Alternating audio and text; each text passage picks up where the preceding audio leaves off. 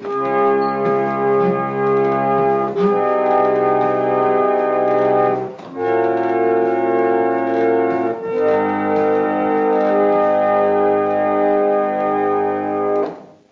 and welcome to Ipse Dixit, a podcast on legal scholarship. I'm your host, Brian L. Fry, Spears Gilbert Professor of Law at the University of Kentucky College of Law. My guest is Logan Strother, Assistant Professor of Political Science at Purdue University. We will discuss his article, An Experimental Investigation of the Effect of Supreme Court Justices' Public Rhetoric on Perceptions of Judicial Legitimacy, which is co-authored with Colin Glennon and published in Law and Social Inquiry. So welcome to the show, Logan. Hi, thanks for having me. Yeah, it's my pleasure. I'm so glad that you reached out to tell me about this work because it's both really interesting and super duper timely. I wonder if for listeners, you could set the stage by talking a little bit generally about the area of political science in which you're writing and the kinds of questions that people in your area are interested in. So lots of political scientists are interested in this sort of broad question of Supreme Court legitimacy. Right? I know lots of law professors also talk about legitimacy quite a lot.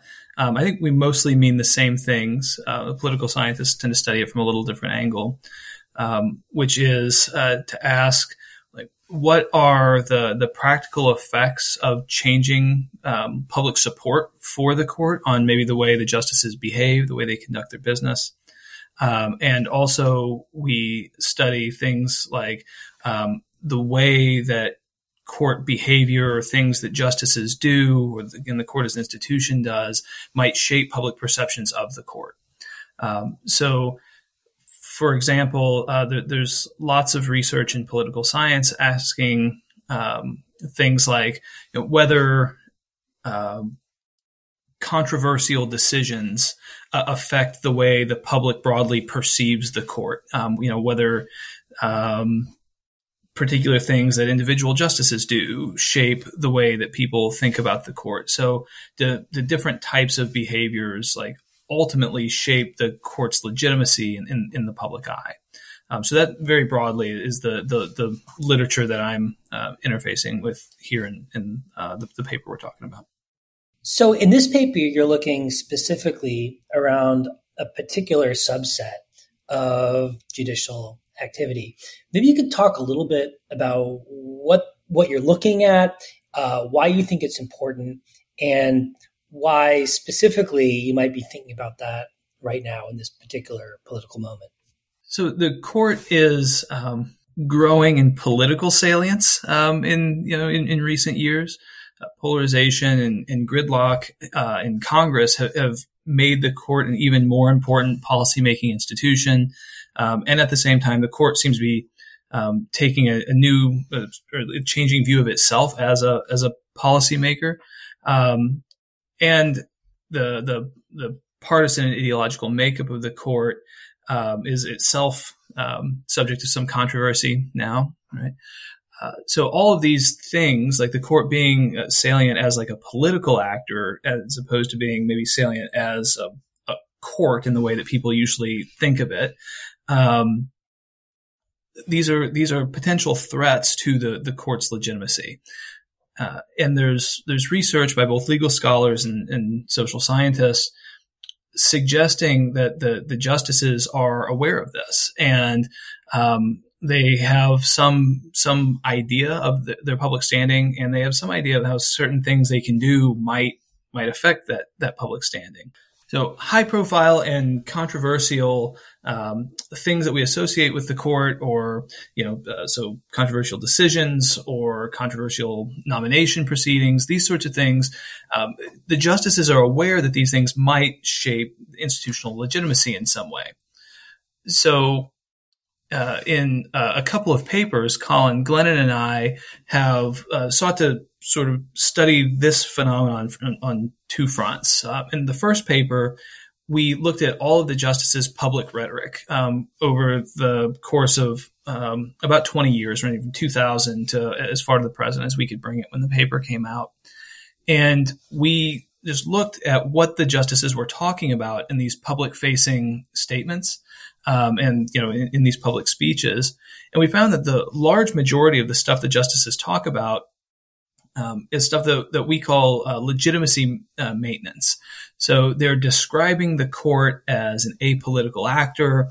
They are describing, often in a lot of detail, the decision-making process and emphasizing how this is different than politics. Right? They talk about cert. They talk about oral arguments. They talk about the decision-making process or the opinion writing process. Right? Sometimes they talk about the judicial conference. So they really take pains to emphasize that the court is not a political actor, right? We're not like Congress. We don't do horse trading and log rolling and all of that as we're making our decisions. And it's really important to have a neutral legal decision maker like this. They also talk about legal theory and interpretive method. And all this stuff is about showing how courts are different, right? In particular, the Supreme Court is different, right? So don't lump us in with those guys in Congress. So in this first paper, we just document that this is happening, right? That we can recognize a lot of the justices' public-facing rhetoric as legitimacy maintenance. In the second paper, the one that we're particularly focused on here, Colin and I take examples from actual media, and we show it to regular people in opinion polls. And what we're doing here in this, these are what we call survey experiments. We're seeing if this rhetoric that justices are using in this public-facing way is actually effective at improving the court standing in the public eye. So we take some real-life examples in the paper. One comes in the context of a potentially controversial decision. Another comes in the context of the Kavanaugh nomination saga, for lack of a better word, right? So these two, very true to life situations where the court was getting a lot of press and a lot of negative press, and we saw in practice, right, justices coming out and kind of going on this speaking trail, reminding everybody that we're different. So, for example, during the whole Kavanaugh thing, both Justice Roberts and Justice Kagan at multiple public-facing speaking engagements, they're talking about, again, the court's role, the decision process, setting the court apart from politics and all that things I was just talking about. So what we wanted to know in this paper is, does this work? Right? They're clearly trying to do it on their end, but does it actually land? And what we find across 3 survey experiments and changing context is that this rhetoric really does work. So in these survey experiments, what we do is we present people with the context, right, the background information, whether about a decision or about the Kavanaugh, the Kavanaugh hearing or whatever.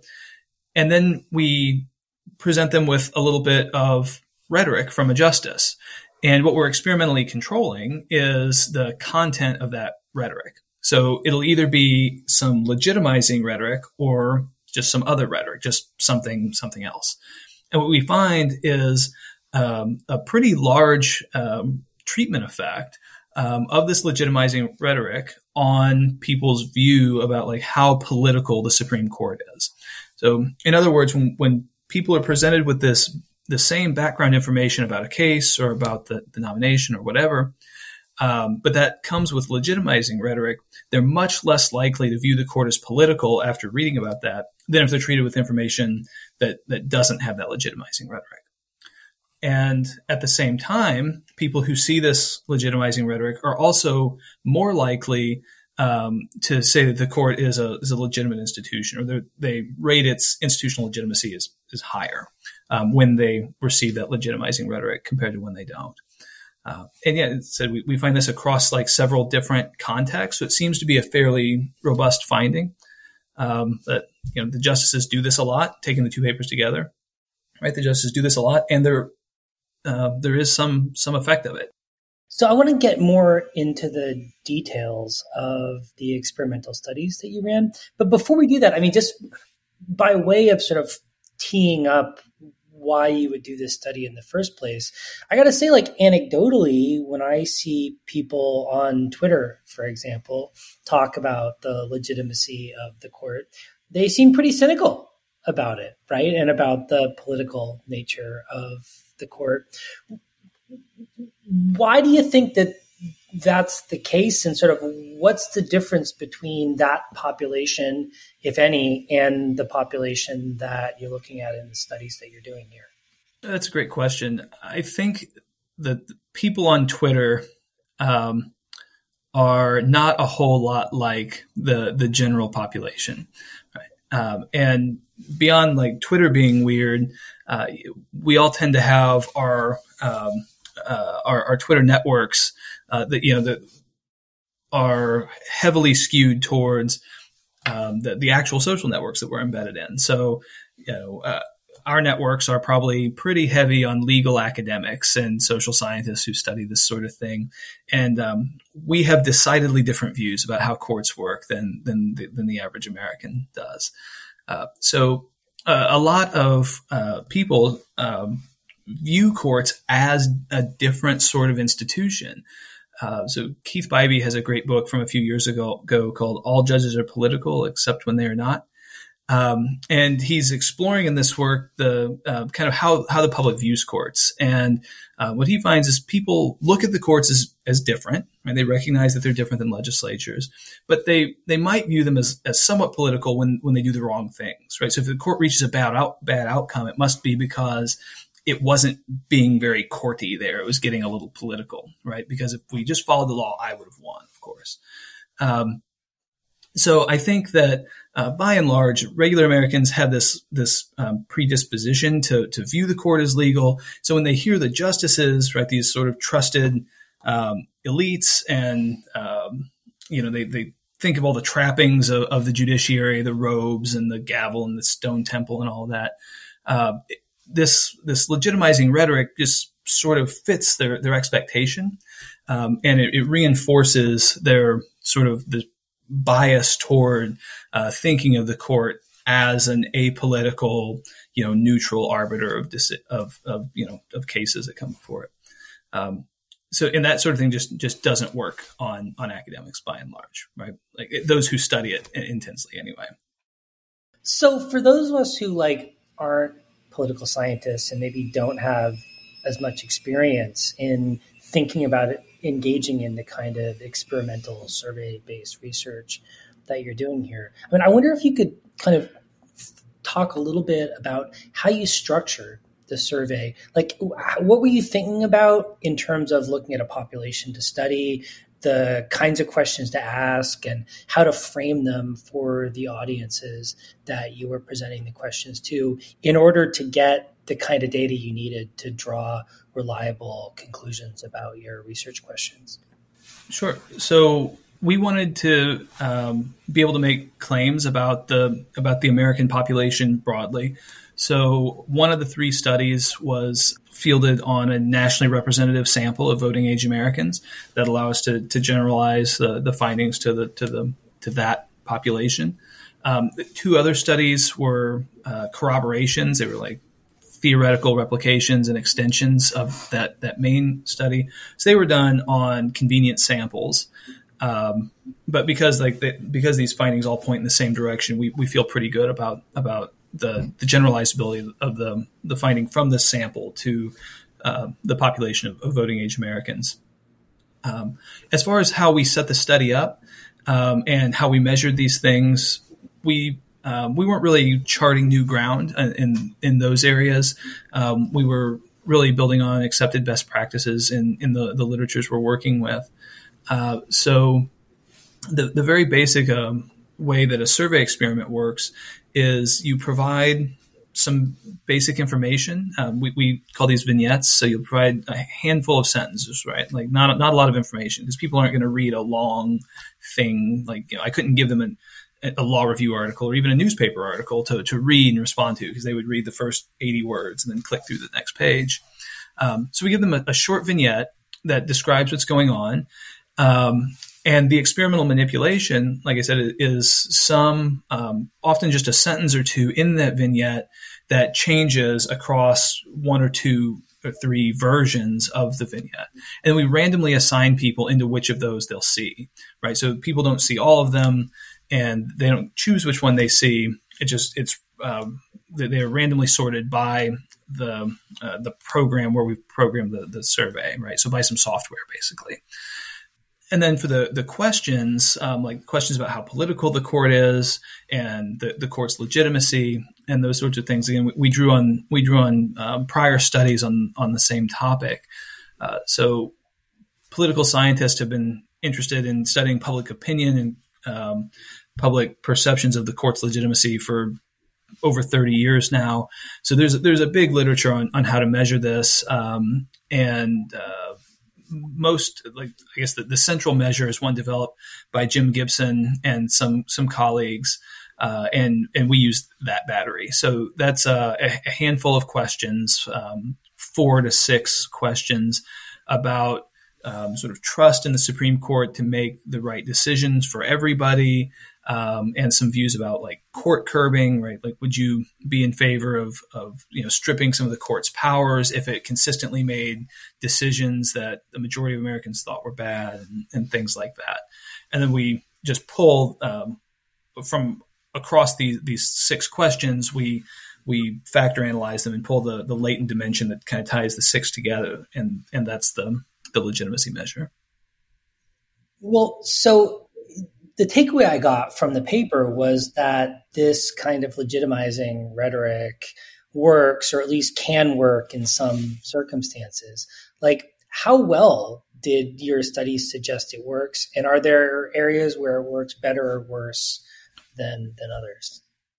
So as far as how well it works, you mean like how big were the effects? So the effects on viewing the court as less political were pretty big.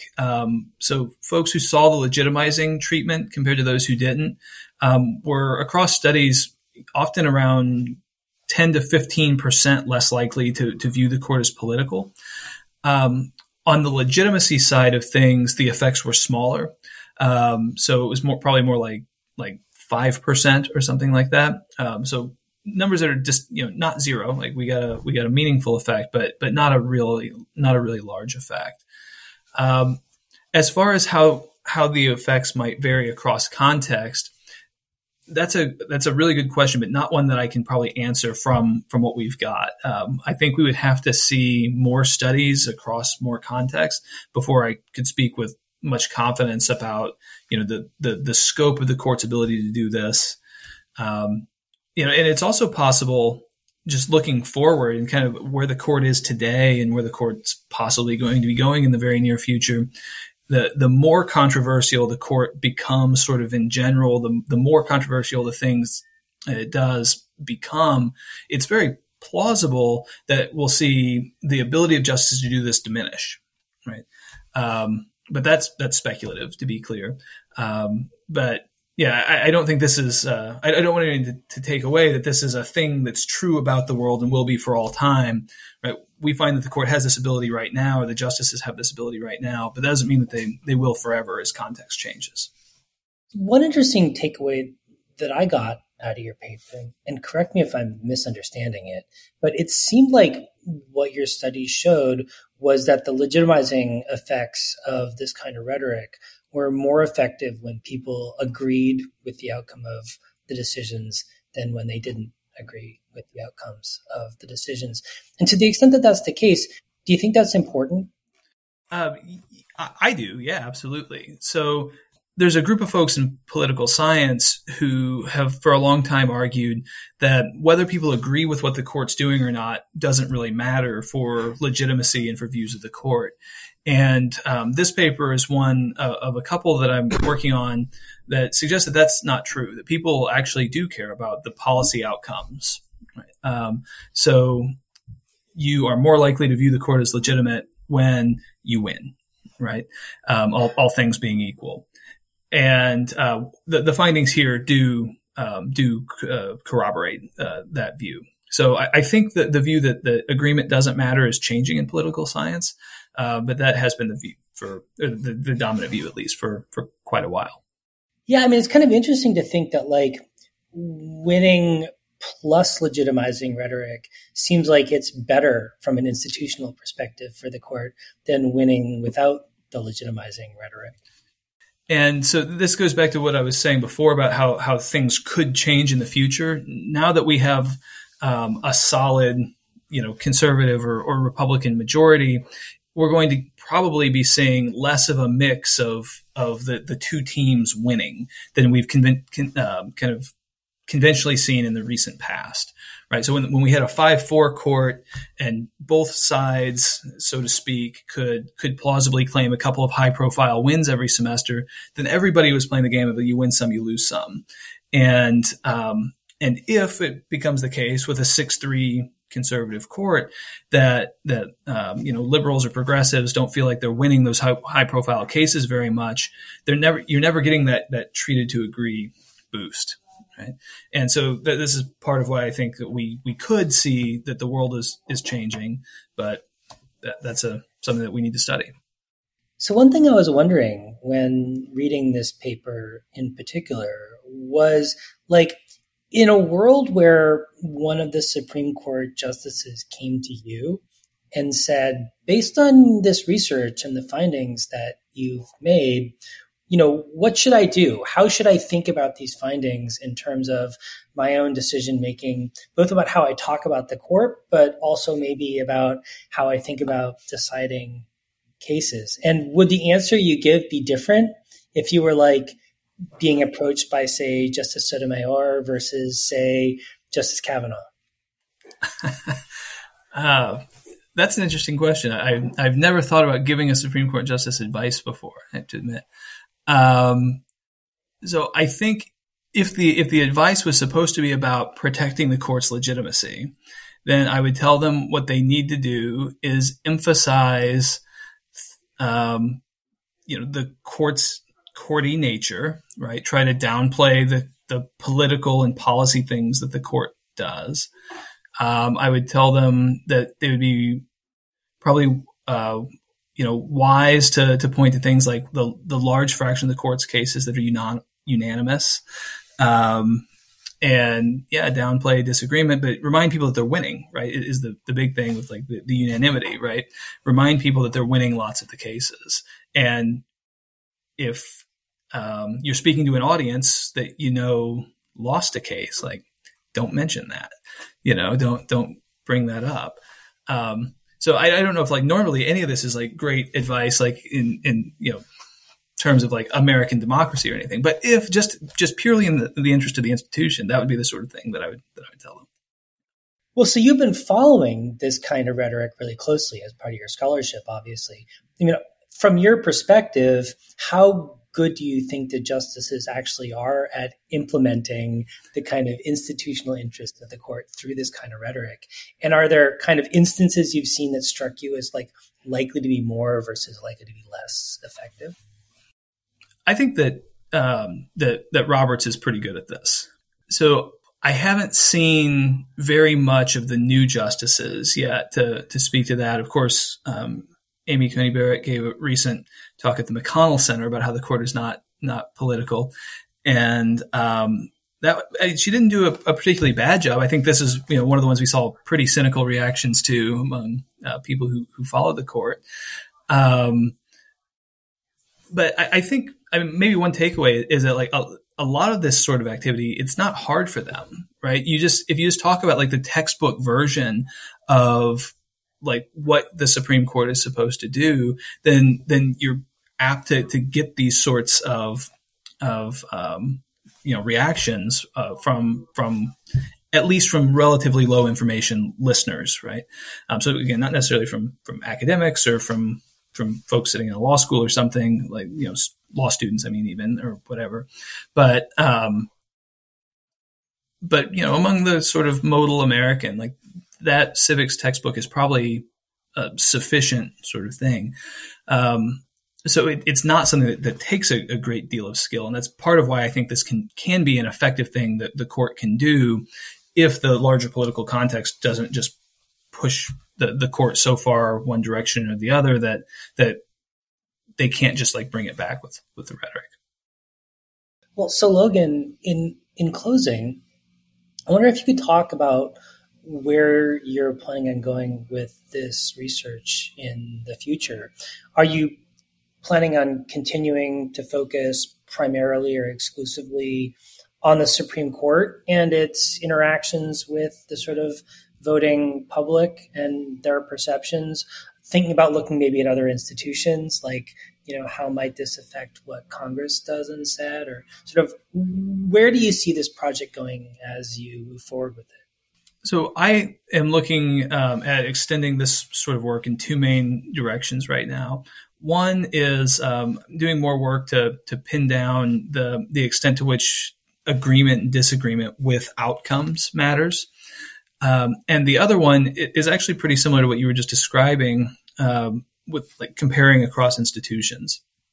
So the inspiration for this actually came from the leaks that we saw last summer.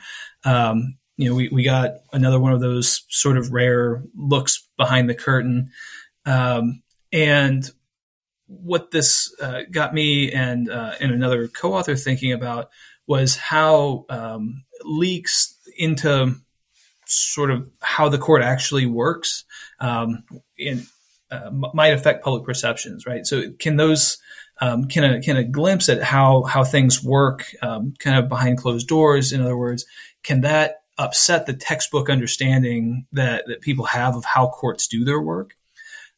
So we wanted to see in that study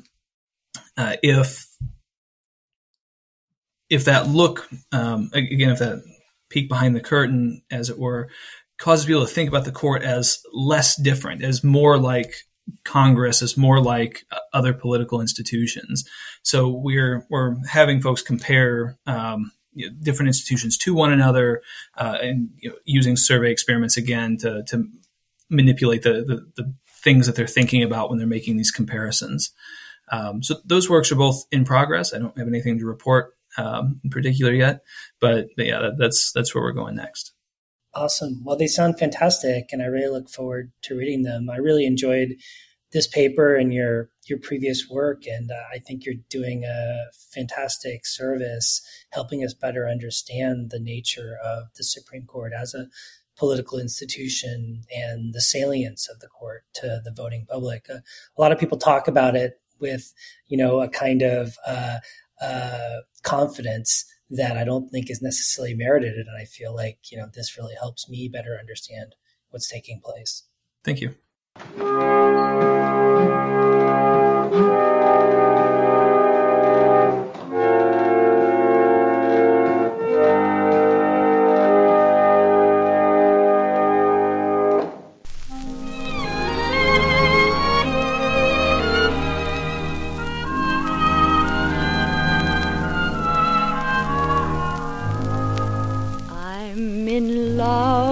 With the Honorable Mr. So-and-so.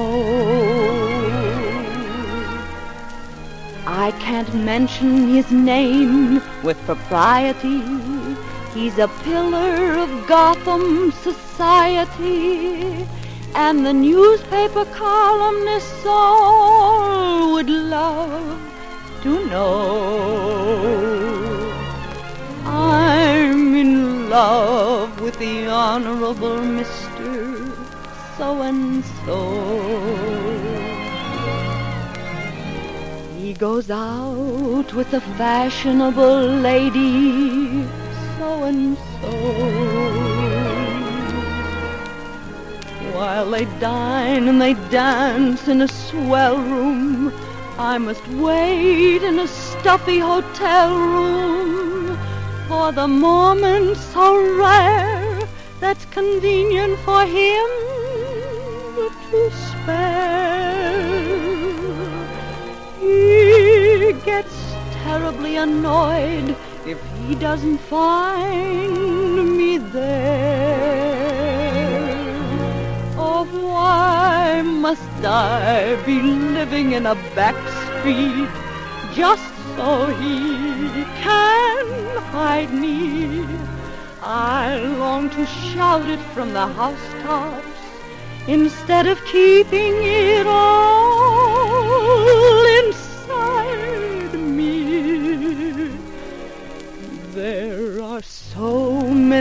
fascinating places I could go.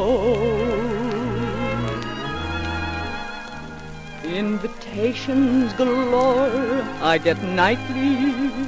Awfully sorry, I tell them politely.